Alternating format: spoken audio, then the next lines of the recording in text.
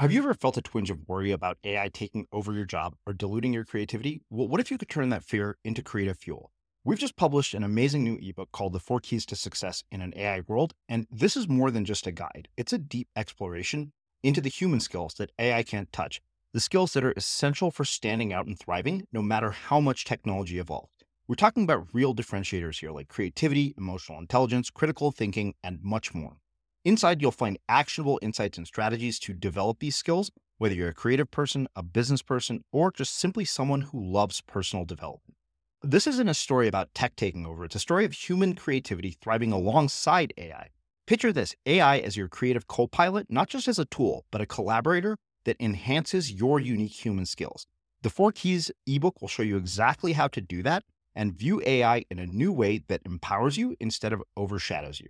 Transform your creative potential today. Head over to unmistakablecreative.com/4keys. Use the number 4, KEYS. That's unmistakablecreative.com/4keys and download your free copy. When Donald Trump won the presidency in 2016, I looked into the numbers and I found that the single biggest variable that explained the movement towards Trump in Michigan, Ohio, Pennsylvania, and Wisconsin was the adoption of industrial robots in each voting district, where the more you'd automated away jobs, the more people moved towards Trump. And you're on the West Coast, so you know this, but my friends in Silicon Valley are 100% confident that we are going to automate away millions more jobs in retail, truck driving and transportation, customer service, food prep, and on throughout the economy. And I realized that we're in the third inning of the greatest economic and technological transition in human history. And the third inning has already given us Donald Trump. And it's only going to accelerate and take off as artificial intelligence gets better and better. And so I went to our political leaders and said, guys, this is the core problem. We've automated away 4 million manufacturing jobs in the swing states, and we're about to triple down on that. What are we going to do?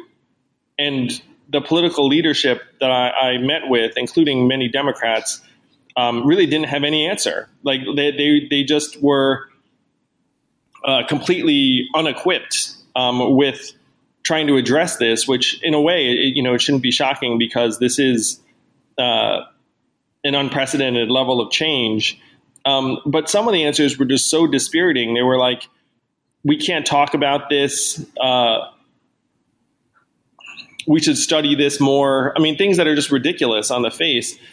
And then the third big one was that we need to educate and retrain Americans for the jobs of the future. And as you know from having read my book, I looked into the data on federally funded retraining programs, and we're really, really terrible at it. The success rates are between 0 and 37%, and fewer than 10% of workers qualify. So our political leaders are suggesting a fantasy to the biggest set of economic and technological changes in history. And so that's when I realized that someone needed to bring real solutions to bear. And that's when I decided to run for president. So this was in early 2017. I'm Srini Rao, and this is the Unmistakable Creative Podcast, where you get a window into the stories and insights of the most innovative and creative minds who've started movements, built thriving businesses, written best-selling books, and created insanely interesting art. For more, check out our 500-episode archive at unmistakablecreative.com.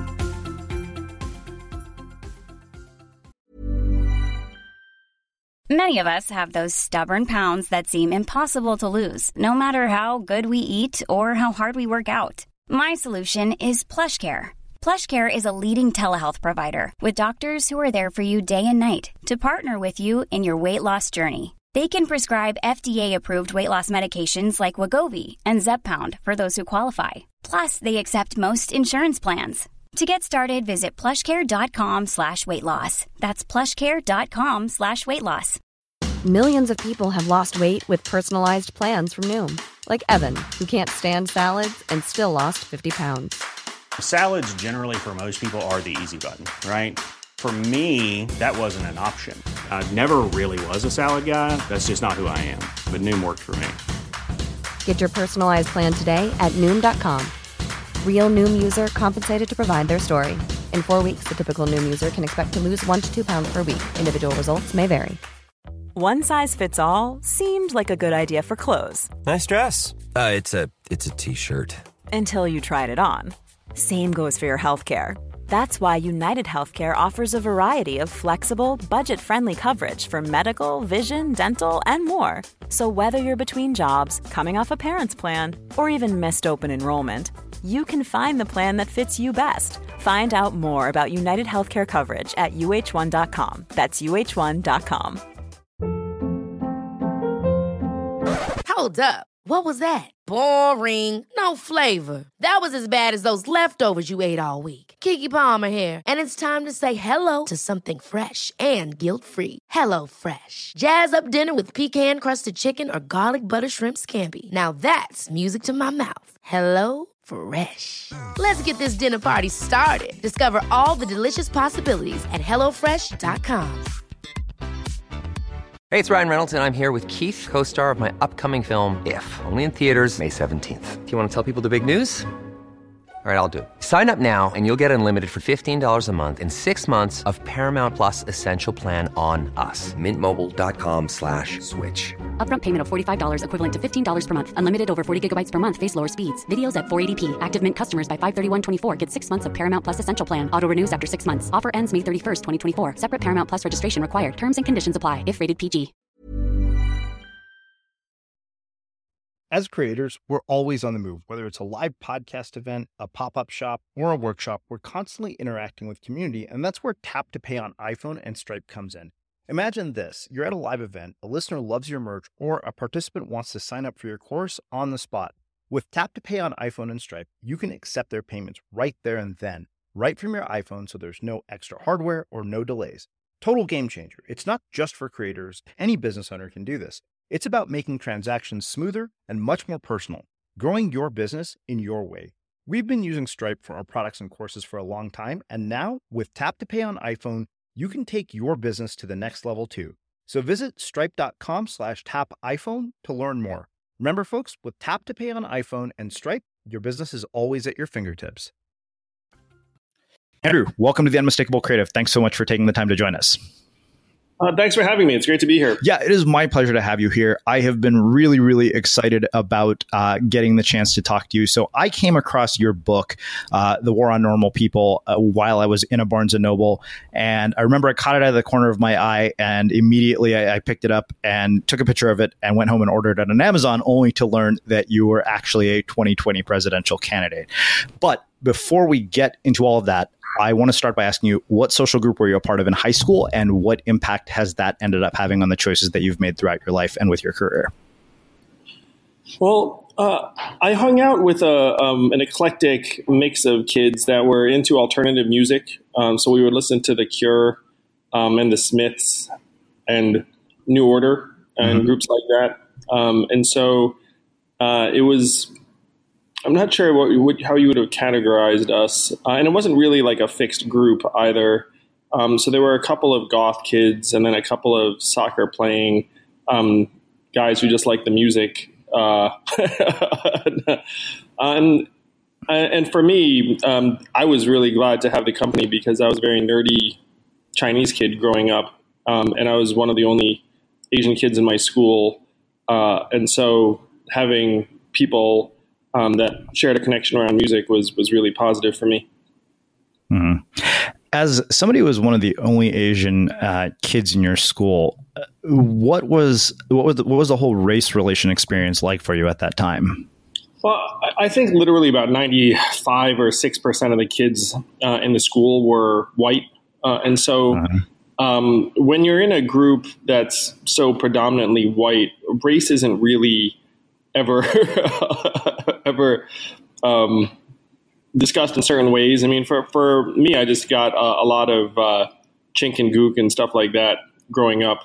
And I'm sometimes curious whether that still is the case around the country. I suspect that it is because I feel like children are always going to be, geared towards seeking out whatever makes someone different. And then there is this culture around, obviously, not being offensive in various ways, but I'm sure that kids ignore all that.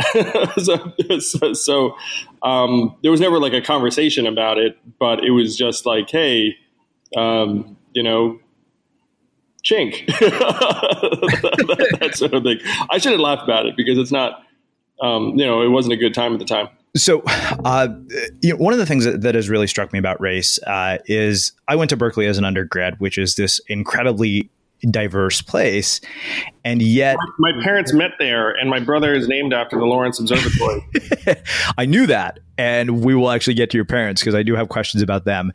But what struck me most was that despite being in an environment of so much diversity, how ethnocentric it was and how easy it was to gravitate towards your own race. And where this became really apparent to me was when I met this girl who went to Stanford, and she was Caucasian, and she came to Berkeley and she said, "I forgot my ID. Do you know anybody you can call?" And I said, "This is going to sound horrible, but I don't know any white people."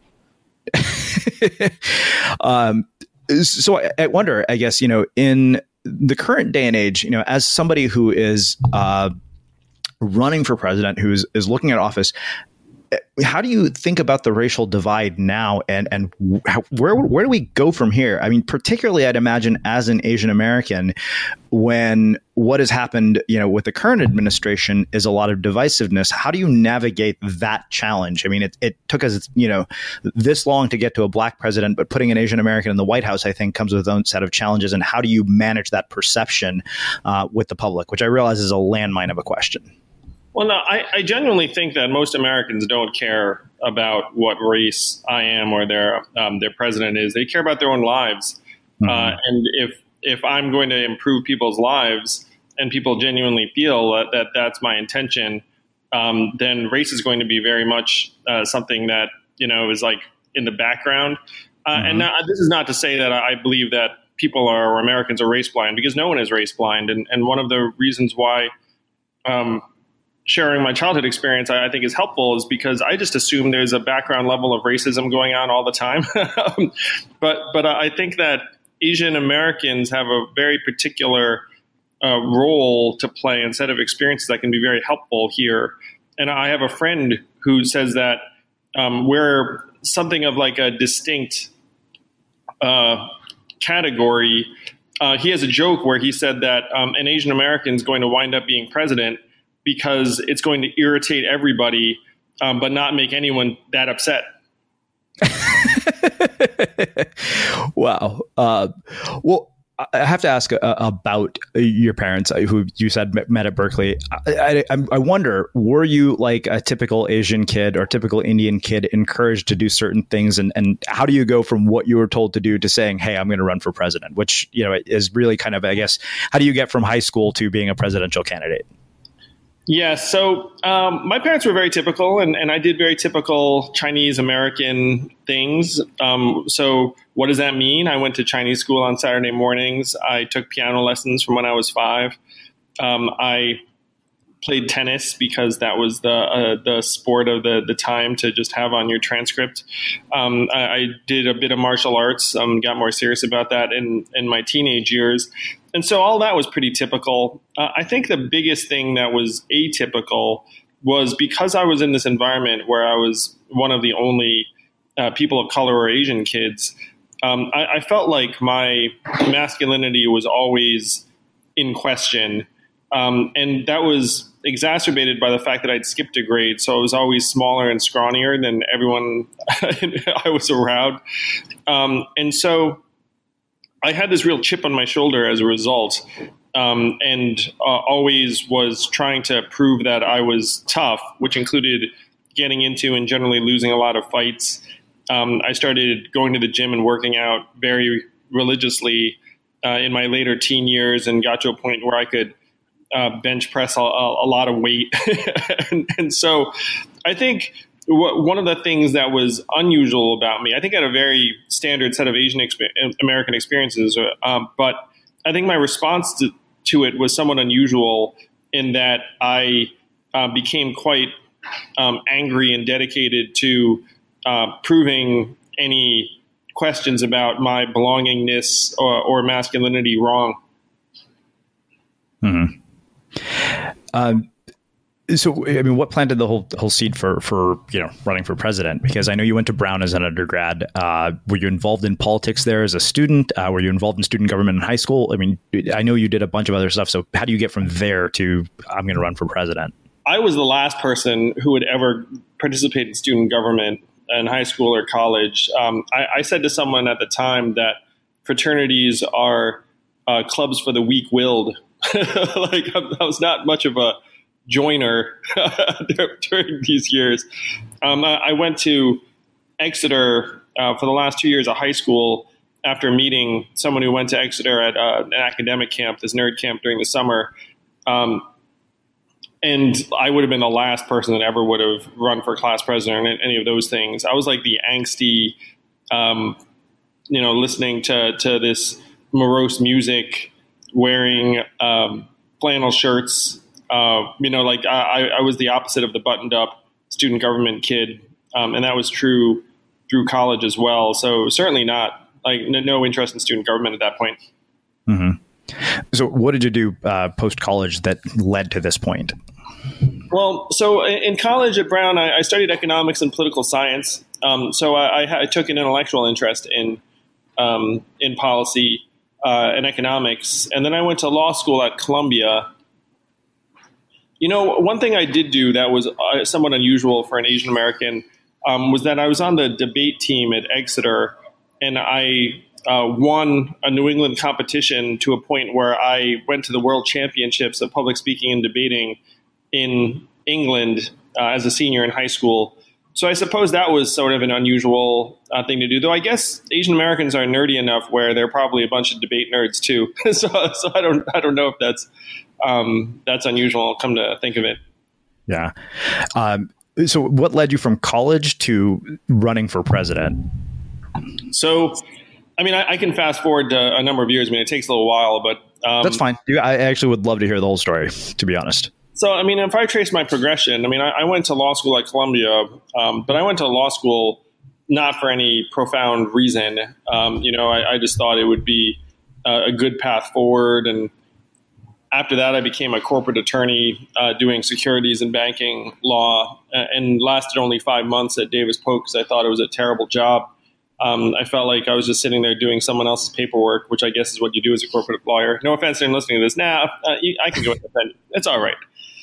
So at that point, I'm 25, and some of the same impulses I had when I was getting picked on by the white kids in neighborhoods growing up. Like I had the same fuck that, I can do what other people can do. And so when I was doing other people's paperwork, I was like, what am I doing the paperwork for? They're starting companies, they're buying companies. It's like, well, fuck that. If someone else can do it, I can do it too. So then I left Davis Polk to start a company at 25. It was a .com during the .com boom. And my timing was pretty lousy because I started around 2000 when the air started to come out of the bubble. And so my little internet company had a mini rise and maximum fall over the next year and a half or so. So at this point, I'm 26, 27, lost investors $250,000, still owe $100,000 in law school loans. And my parents are still telling people I'm a lawyer because they don't want to admit that I went off and started a failed company. And so at this point, though, I'd been bitten by the entrepreneurial bug and said, being an entrepreneur is so much better than being a lawyer. It's ridiculous. They're like night and day. And so the question then was, how do you get better as an entrepreneur if you just lost people a lot of money?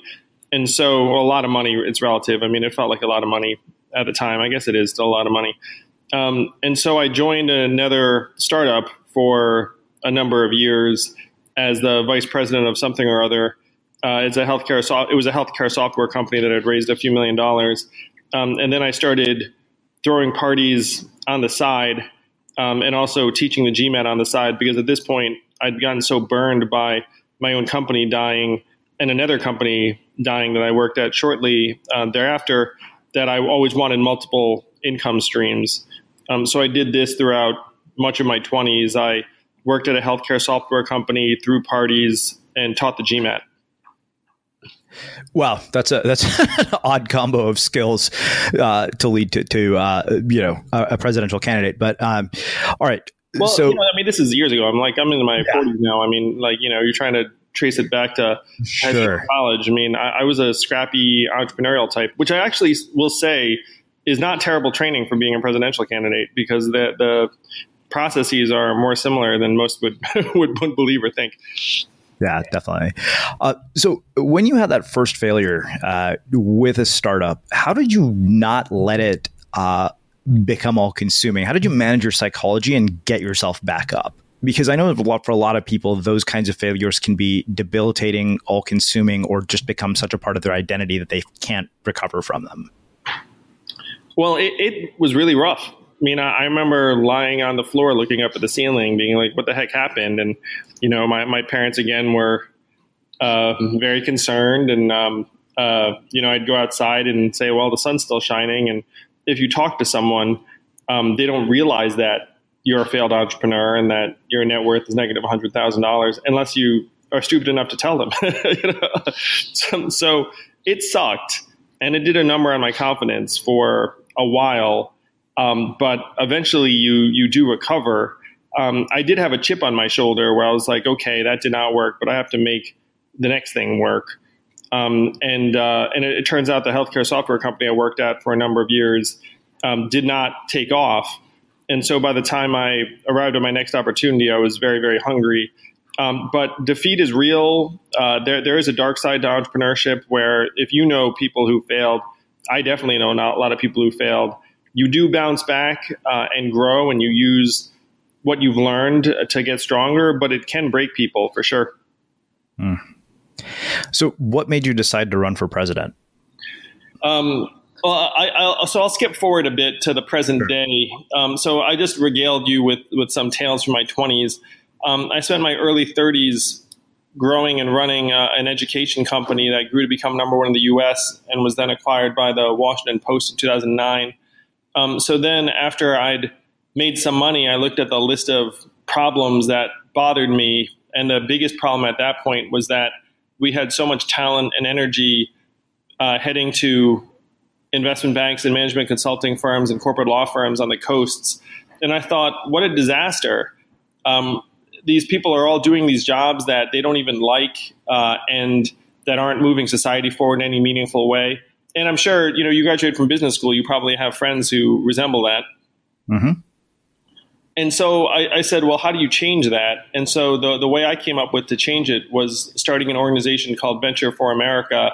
I donated $120K to seed the organization and raised another few $100,000. And what Venture for America does is we go around recruiting enterprising, ambitious, smart college graduates who want to be entrepreneurs. And then we train them with McKinsey and IDEO. And then we send them to startup companies in Detroit, Cleveland, St. Louis, Baltimore, Birmingham, New Orleans, and other cities around the country to help create job growth. So this was my big give back move, was that I was going to train hundreds and thousands of young entrepreneurs who are going to go on to create thousands of American jobs. So I started this organization in 2011, and now it's grown and grown. The budget's gone up like 25x since when I started it. And there was a movie about us that's now on Netflix called Generation Startup. So that's what I've been up to for the last 7 years. And this does lead me to why I'm running for president now, is that I had not spent time in Michigan or Ohio or Louisiana or Alabama or Western Pennsylvania before starting Venture for America. And I saw firsthand the aftermath of the automation of millions of manufacturing jobs, where a place like Detroit was built for a population of 1.7 million people, and it now has 680,000 people. So despite the heroic efforts on the ground, a lot of parts of Detroit, you look up and they're just blasted out, abandoned neighborhoods. And so I thought, oh my gosh, the devastation in these communities, and not just economic devastation, but there was a lot of human devastation and cultural devastation. There's a lot of despair, a lot of anger. And so when Donald Trump won the presidency in 2016, I looked into the numbers and I found that the single biggest variable that explained the movement towards Trump in Michigan, Ohio, Pennsylvania, and Wisconsin was the adoption of industrial robots in each voting district, where the more you'd automated away jobs, the more people moved towards Trump. And you're on the West Coast, so you know this, but my friends in Silicon Valley are 100% confident that we are going to automate away millions more jobs in retail, truck driving and transportation, customer service, food prep, and on throughout the economy. And I realized that we're in the third inning of the greatest economic and technological transition in human history. And the third inning has already given us Donald Trump. And it's only going to accelerate and take off as artificial intelligence gets better and better. And so I went to our political leaders and said, guys, this is the core problem. We've automated away 4 million manufacturing jobs in the swing states, and we're about to triple down on that. What are we going to do? And the political leadership that I met with, including many Democrats, really didn't have any answer. Like they just were completely unequipped with trying to address this, which in a way, it shouldn't be shocking because this is an unprecedented level of change. But some of the answers were just so dispiriting. They were like, we can't talk about this. We should study this more. I mean, things that are just ridiculous on the face. And then the third big one was that we need to educate and retrain Americans for the jobs of the future. And as you know from having read my book, I looked into the data on federally funded retraining programs, and we're really, really terrible at it. The success rates are between 0 and 37%, and fewer than 10% of workers qualify. So our political leaders are suggesting a fantasy to the biggest set of economic and technological changes in history. And so that's when I realized that someone needed to bring real solutions to bear. And that's when I decided to run for president. So this was in early 2017. Wow. Okay. So many questions come from that. Well, first off, I appreciate you bringing up what the middle of the country is like. I had a mentor who had a project where he visited all 50 states, worked one-on-one with 500 people, and started a business in an industry he knew nothing about. And one of the things that struck me in the conversations that I had with him was he said, when you live on the coasts, you have a really warped perception of America. So I'm wondering, for people who are in those places, what are the things that we don't see because they don't make headlines on websites like Medium or roll through our Facebook newsfeed? Because it seems like there's a part, a middle America that's kind of largely disguised or hidden from plain sight, where a lot of bad things are happening. Oh, yeah. I mean, and my book, as you know, goes through a lot of the data points. But at this point, 8 Americans are dying every hour of drugs. Our labor force participation rate is down to 62.9%, which is the same levels as El Salvador and the Dominican Republic.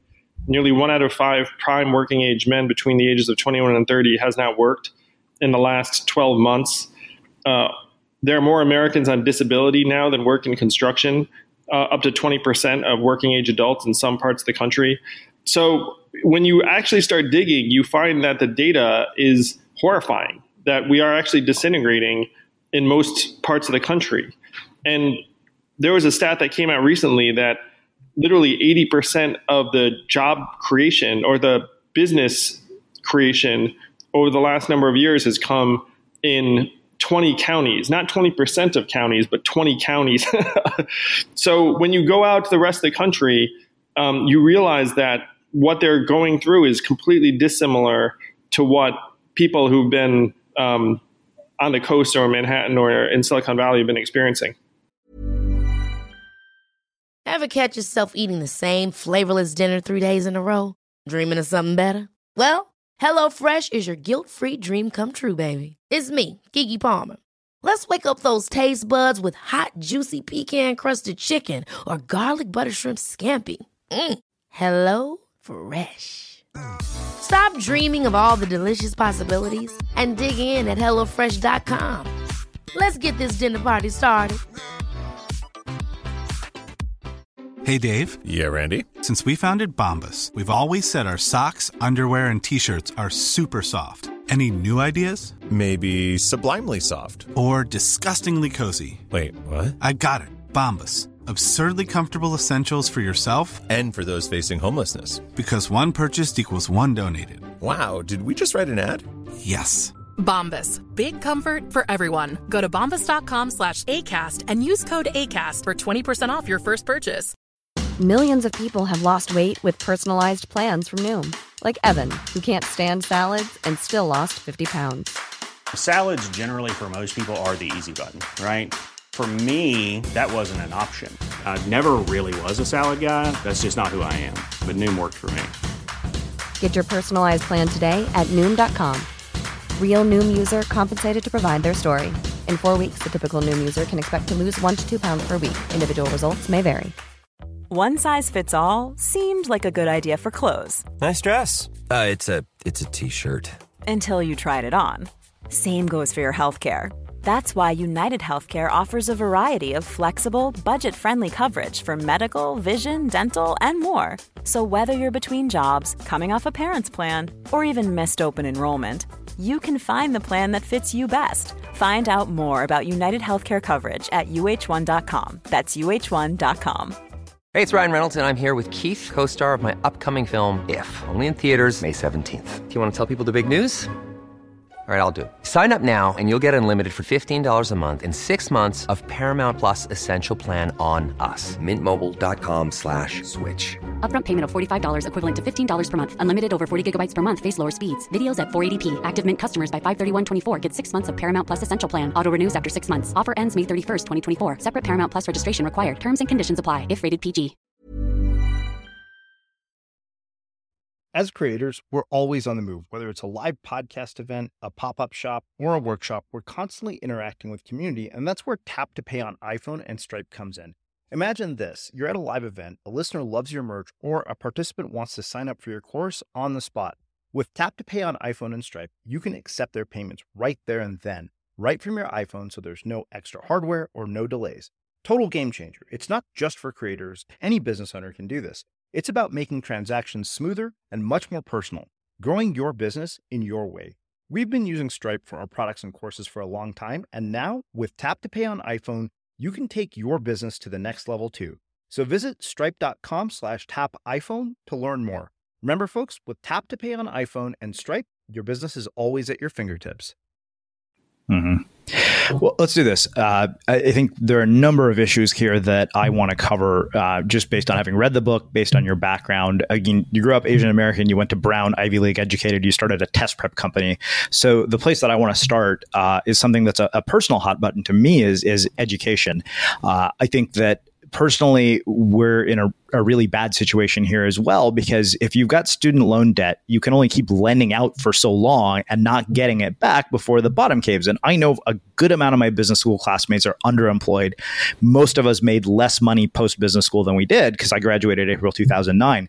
So I wonder, given kind of what a shit show the educational policy has turned into, personally, based on what I've read and seen, what are your views on this? What do you plan to do to change it?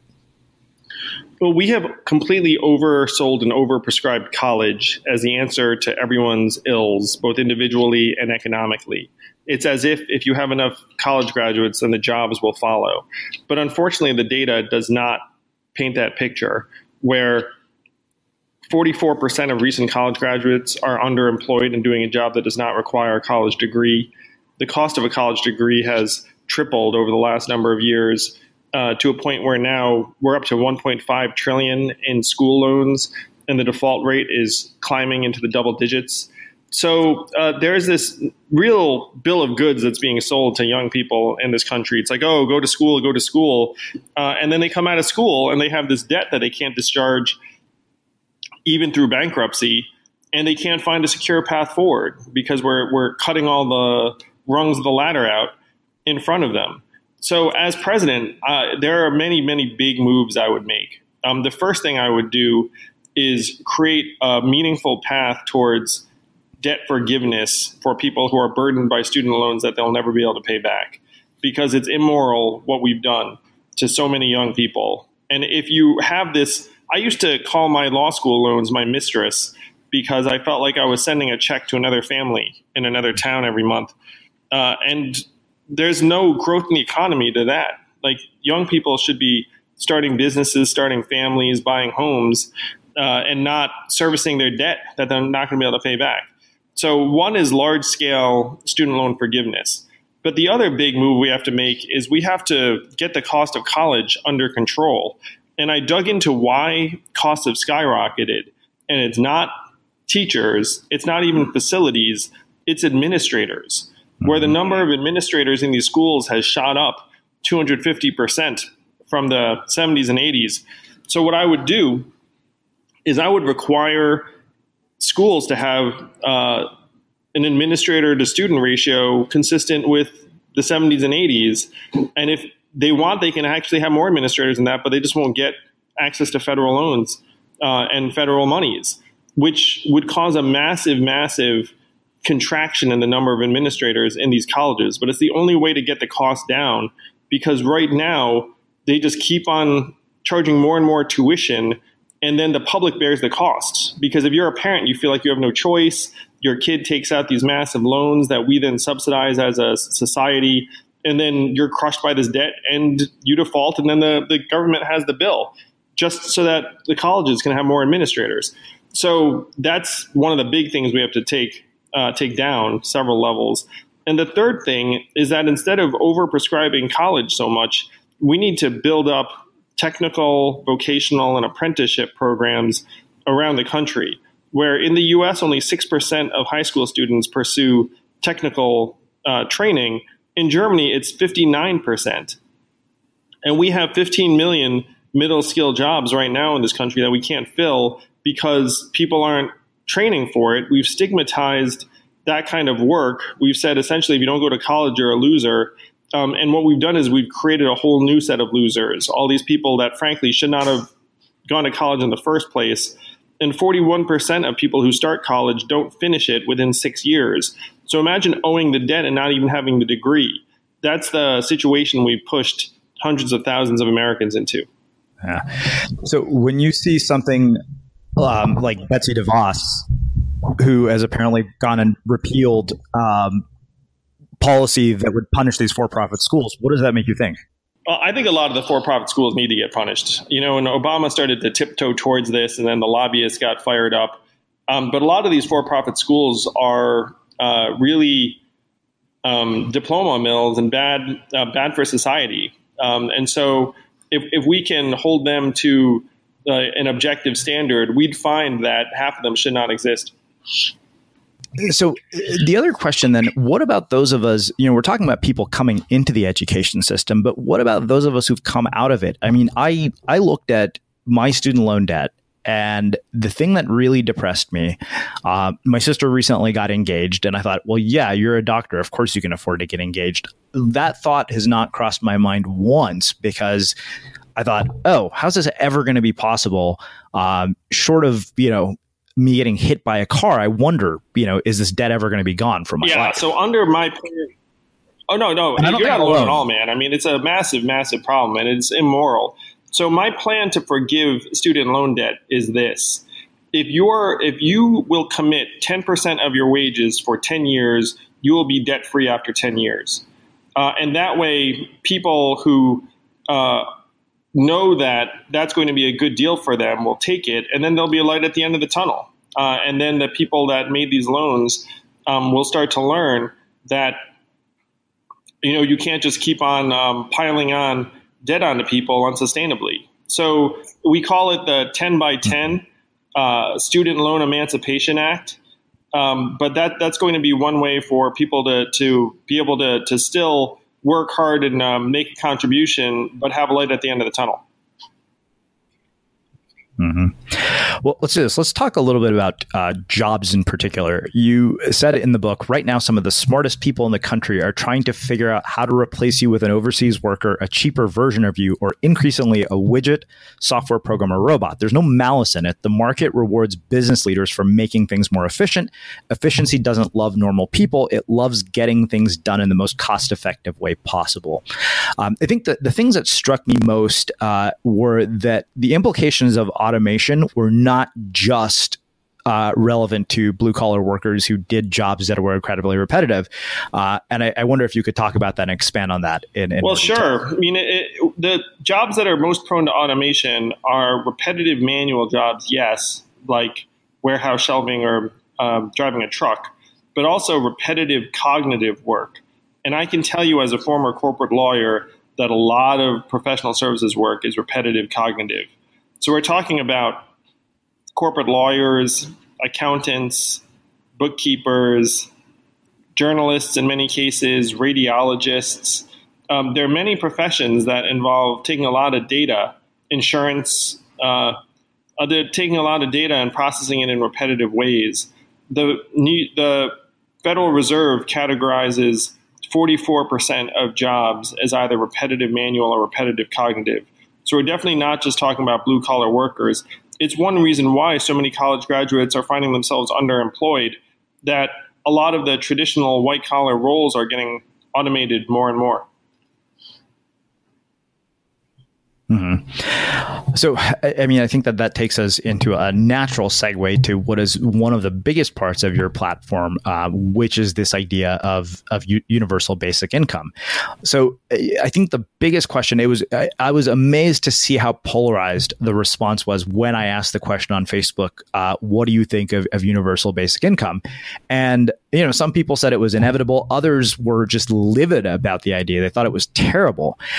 So one, can you address the objections that people would have? I think that the big question is how are we going to pay for it? But more importantly, what is going to be the economic impact of having universal basic income? The impact of universal basic income, according to the Roosevelt Institute, would be a huge upstep in growth, where it would grow the economy by about 13% or $2.5 trillion per year. And it would create 4.5 million new jobs nationwide, because right now 59% of Americans can't afford an unexpected $500 bill.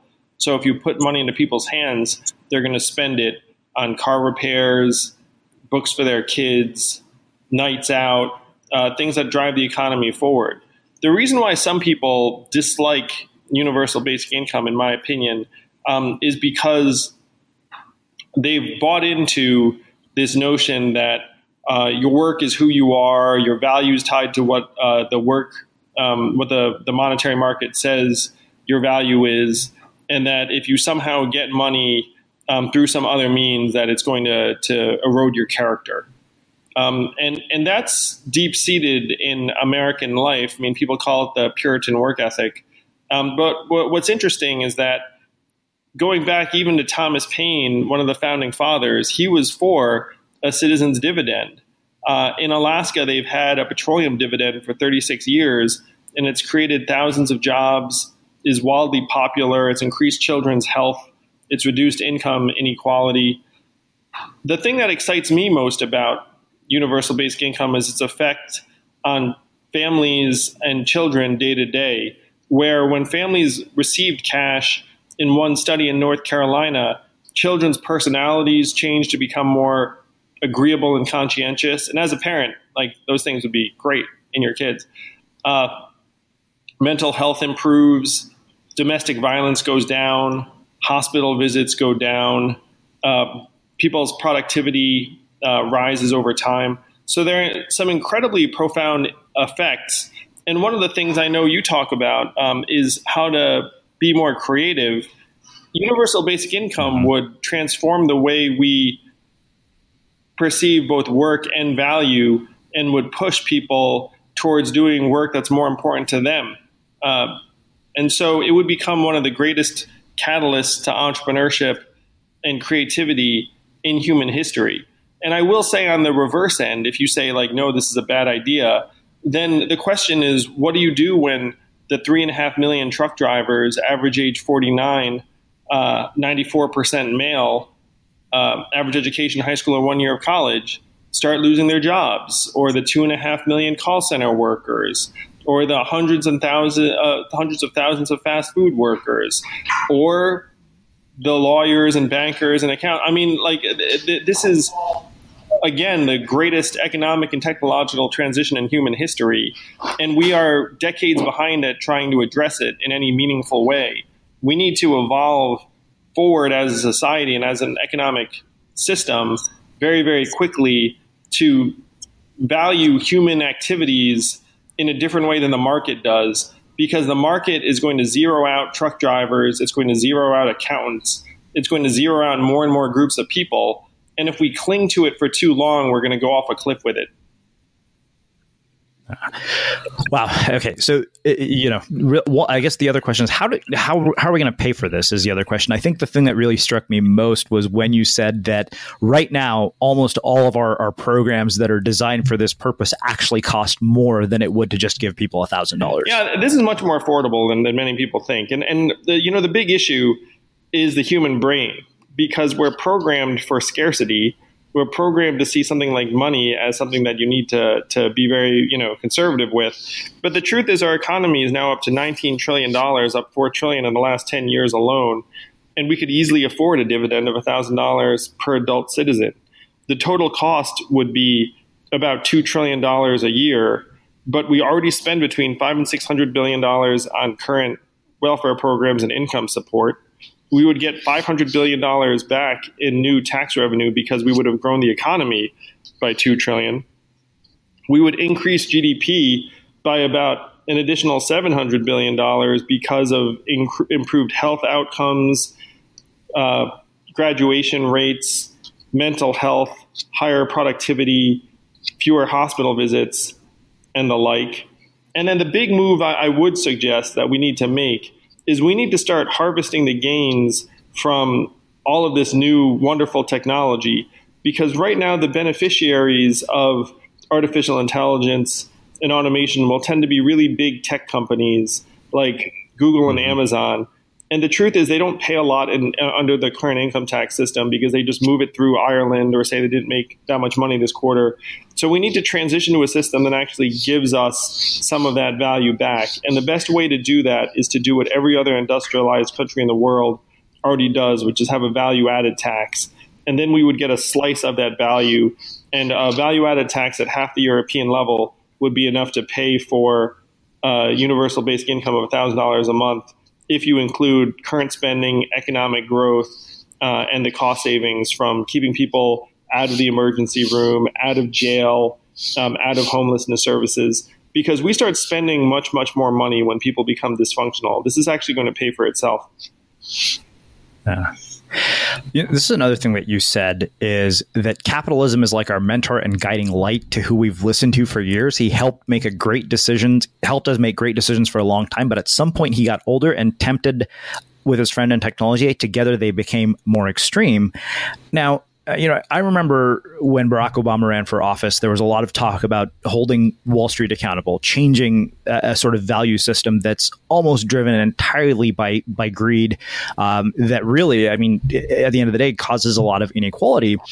And I wonder if people have gotten really bitter or have lost faith in the idea that anybody who's in government would actually do something about this, and that it's not just rhetoric to get elected. And I'm not saying that you're saying that, but I'm just curious how you deal with that narrative that is possibly going on inside the American people when they've seen this happen with more than one president. Well, a lot of Americans have lost faith in government, and you can see it on both sides of the aisle. Our government has become this flopping appendage that's like trailing society. And we all look at it and we're like, oh, and so it is true is that it's very hard for many people to regard government as a real solution. But on this one, when I've looked at it, there is no other way except through the federal government to broadly distribute the gains from artificial intelligence and new technologies fast enough to preempt massive social problems. Like there's no other way. If you just look at it objectively, you say, okay, we're going to get rid of lots of these types of workers. Some people who have certain resources are going to benefit greatly. Certainly the owners of some of these new technologies are going to benefit greatly. How are you going to get through this if the government is decades behind as it currently is? There's really no way. And so that's why I'm running for president, is because I see what is necessary and that our political establishment is decades behind this challenge. But to your point, we have lost faith in our government to solve these problems. But we have to reinvigorate our government to rise to this challenge, because there's no other way. Yeah. Well, I mean, as somebody who hosts a podcast and is a media creator, I feel it's really important that we talk about the role that media is going to play in this next election. What do you think are going to be the challenges from a media standpoint, given that what has happened as a result of Donald Trump is a media environment that literally feels like a reality show? To be honest, I never watched the news. I nowadays watch it because I genuinely find what a shit show it is so entertaining. It actually is like a straight up movie. I remember Seth Meyers said, he's like, can you imagine if they tried to make a movie about this? It would be terrible because it would be so much less crazy than the real thing. Yeah, it's one of the reasons why it's going to be really difficult to come back from this, is that our faith in media and information is at a record low. Our faith in institutions, our government, schools, hospitals, political leaders are all in the toilet because we think all these institutions have failed us, and the media is right there with them. And so there is some real potential in this era to build a movement, a positive movement, very, very quickly. And we've seen that in a few cases. I mean, we saw that, in my opinion, with both Barack Obama and Bernie Sanders, and on the other side with Donald Trump. I mean, all three of those figures really came out of relatively nowhere to either win or almost win. And so I think that it's going to be a balancing act for traditional media. I mean, it's one reason why I love doing podcasts like this one, is that people get their information through podcasts now, more so, in my opinion, at least in my circles, than watching CNN or one of the cable networks. Wow. So a couple other questions around this. One of the things that I got a sense for, at least when I would hear presidents on their campaigns, I would listen to all of their talking points. And my sense was that the moment they got in office, it was almost as if they got their first briefing and realized, this is a giant shit show. We'll have to put all these policies on the back burner. What do you anticipate should you find yourself in the White House on day one? Well, that's one of the fun things of running for president as the outsider entrepreneur who wants to give everyone money. I mean, if I win, then there will have been a blue wave and a revolution. And then people will have expressed their appetite for really big structural changes. And so that's what I'll be there to do. Like, you don't elect Andrew Yang if you want business as usual. You elect Andrew Yang if you recognize that the operating system of government has broken down and it needs a rewrite. And so we would make the big changes as quickly as we could. And there would be, I believe, real enthusiasm for that. Because, again, I mean, if you look at it, we've been waiting for someone to transform government from the inside out for a number of years now. And it hasn't worked. So actually, that raises a few other questions. Abhi, how do you plan to navigate, establishment politicians? Because it's not like, you're going to come in from the outside, be president, and the entire establishment is going to disappear, and we're going to have nothing but outsiders running the government. So how do you navigate that dynamic, given that you're challenging so much of what these people are used to? You know, what's fascinating is that the Democratic Party recently voted to disempower all superdelegates from their nominating process. So in terms of becoming president, it's genuinely just going to be about what people in Iowa and New Hampshire and South Carolina decide that they want to see. And then if I were to be president, I believe I'd be part of a wave of people that want to make big changes.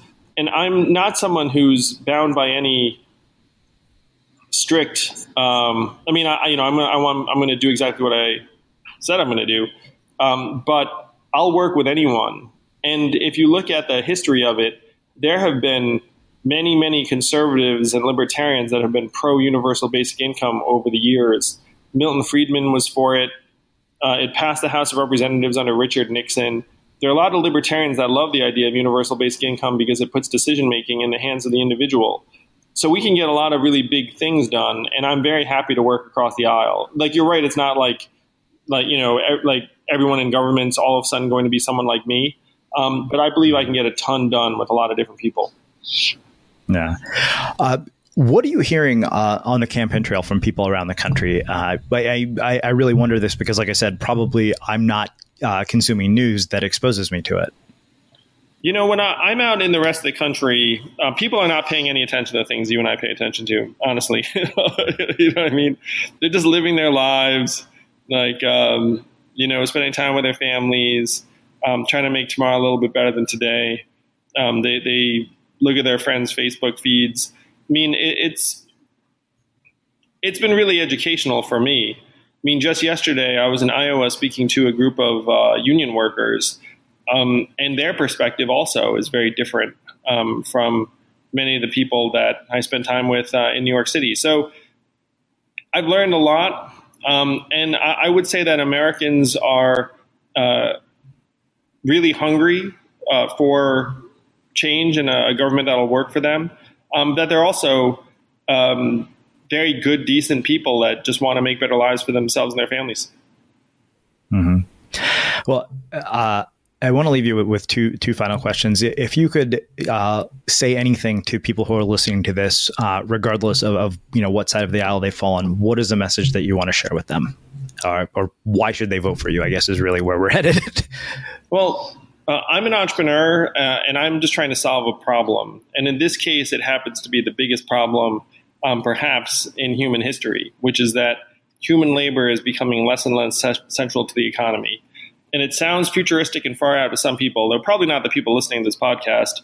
But we have to move society forward in meaningful ways very, very quickly because technology is speeding up, artificial intelligence is coming fast, and our political establishment is totally not up for the challenge. So if you believe that our government has to speed up and our society has to speed up, and the quickest way to do that is to transform the way people experience value and work in our society, then please do support my campaign at yang2020.com. We need you. We need the forward-thinking creators to get on board with the fact that our society does not have to just keep on steering into the ditch, which is where it's heading now. It's disintegrating under our feet. Together, we can build a human-centered economy where the market serves us instead of us all serving as inputs for the market. Amazing. So I'm going to finish with our final question, even though it probably would have been much better just to end there, which is how we finish all of our interviews, the unmistakable creative. What do you think it is that makes somebody or something unmistakable? I think as an entrepreneur, what's funny, and the slogan for this campaign is humanity first. It's also invest in people. Those are like the two slogans we use. And that what makes someone unmistakable is when they become more themselves. It's like as a kid, you're yourself for the most part. And then you get trained in how to be something else. And then over time, you unlearn all of that training and you become more yourself again. And so I think the more human you are and the more yourself you are, then the more unmistakable you become. And it's a real privilege when you can marry that essence with your work. It's a rare gift, but we have to fight for it for ourselves and for the people in our lives, and really eventually for people in our society. Because right now, more and more people are being pushed to become less and less human, and it's going to destroy us over time. Well, I think that makes a really beautiful and fitting and thought-provoking end to a conversation that has really kind of blown my mind. I can't thank you enough for taking the time to join us and share your story and your insights with our listeners. Where can people find out more about your books? I know you mentioned the campaign website. Where else can they connect with you online if they want to chat with you or say hello? Oh, yeah. So you can follow me on Twitter at Andrew Yang BFA, which stands for Venture for America. Just Google Andrew Yang and come find me. The website's yang2020.com. If you want to dig into all the research and the facts and figures, my book, The War on Normal People, is available, on Amazon and the rest of it. But please do come join me in this campaign and let's fight for humanity, because we can build the society that we all know is possible, but it's going to have to be us. Certainly no one else is going to do it for us. Well, I think that makes a very fitting end to our conversation. And for everybody listening, we'll wrap the show with that. Thank you for listening to this episode of the Unmistakable Creative Podcast. While you were listening, were there any moments you found fascinating, inspiring, instructive, maybe even heartwarming? Can you think of anyone, a friend or a family member who would appreciate this moment? If so, take a second and share today's episode with that one person, because good ideas and messages are meant to be shared.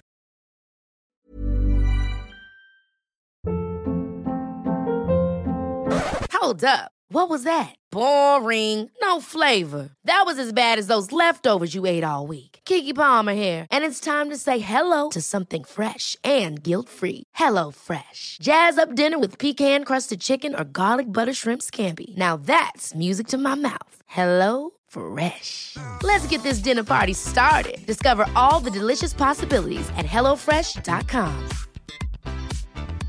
Even when we're on a budget, we still deserve nice things. Quince is a place to scoop up stunning high-end goods for 50 to 80% less than similar brands. They have buttery soft cashmere sweaters starting at $50, luxurious Italian leather bags, and so much more. Plus, Quince only works with factories that use safe, ethical, and responsible manufacturing. Get the high-end goods you'll love without the high price tag with Quince. Go to quince.com/style for free shipping and 365-day returns. Have you ever felt a twinge of worry about AI taking over your job or diluting your creativity? Well, what if you could turn that fear into creative fuel? We've just published an amazing new ebook called The 4 Keys to Success in an AI World, and this is more than just a guide. It's a deep exploration into the human skills that AI can't touch, the skills that are essential for standing out and thriving, no matter how much technology evolves. We're talking about real differentiators here, like creativity, emotional intelligence, critical thinking, and much more. Inside, you'll find actionable insights and strategies to develop these skills, whether you're a creative person, a business person, or just simply someone who loves personal development. This isn't a story about tech taking over. It's a story of human creativity thriving alongside AI. Picture this, AI as your creative co-pilot, not just as a tool, but a collaborator that enhances your unique human skills. The 4 Keys ebook will show you exactly how to do that and view AI in a new way that empowers you instead of overshadows you. Transform your creative potential today. Head over to unmistakablecreative.com/4keys. Use the number 4, KEYS. That's unmistakablecreative.com/4keys and download your free copy.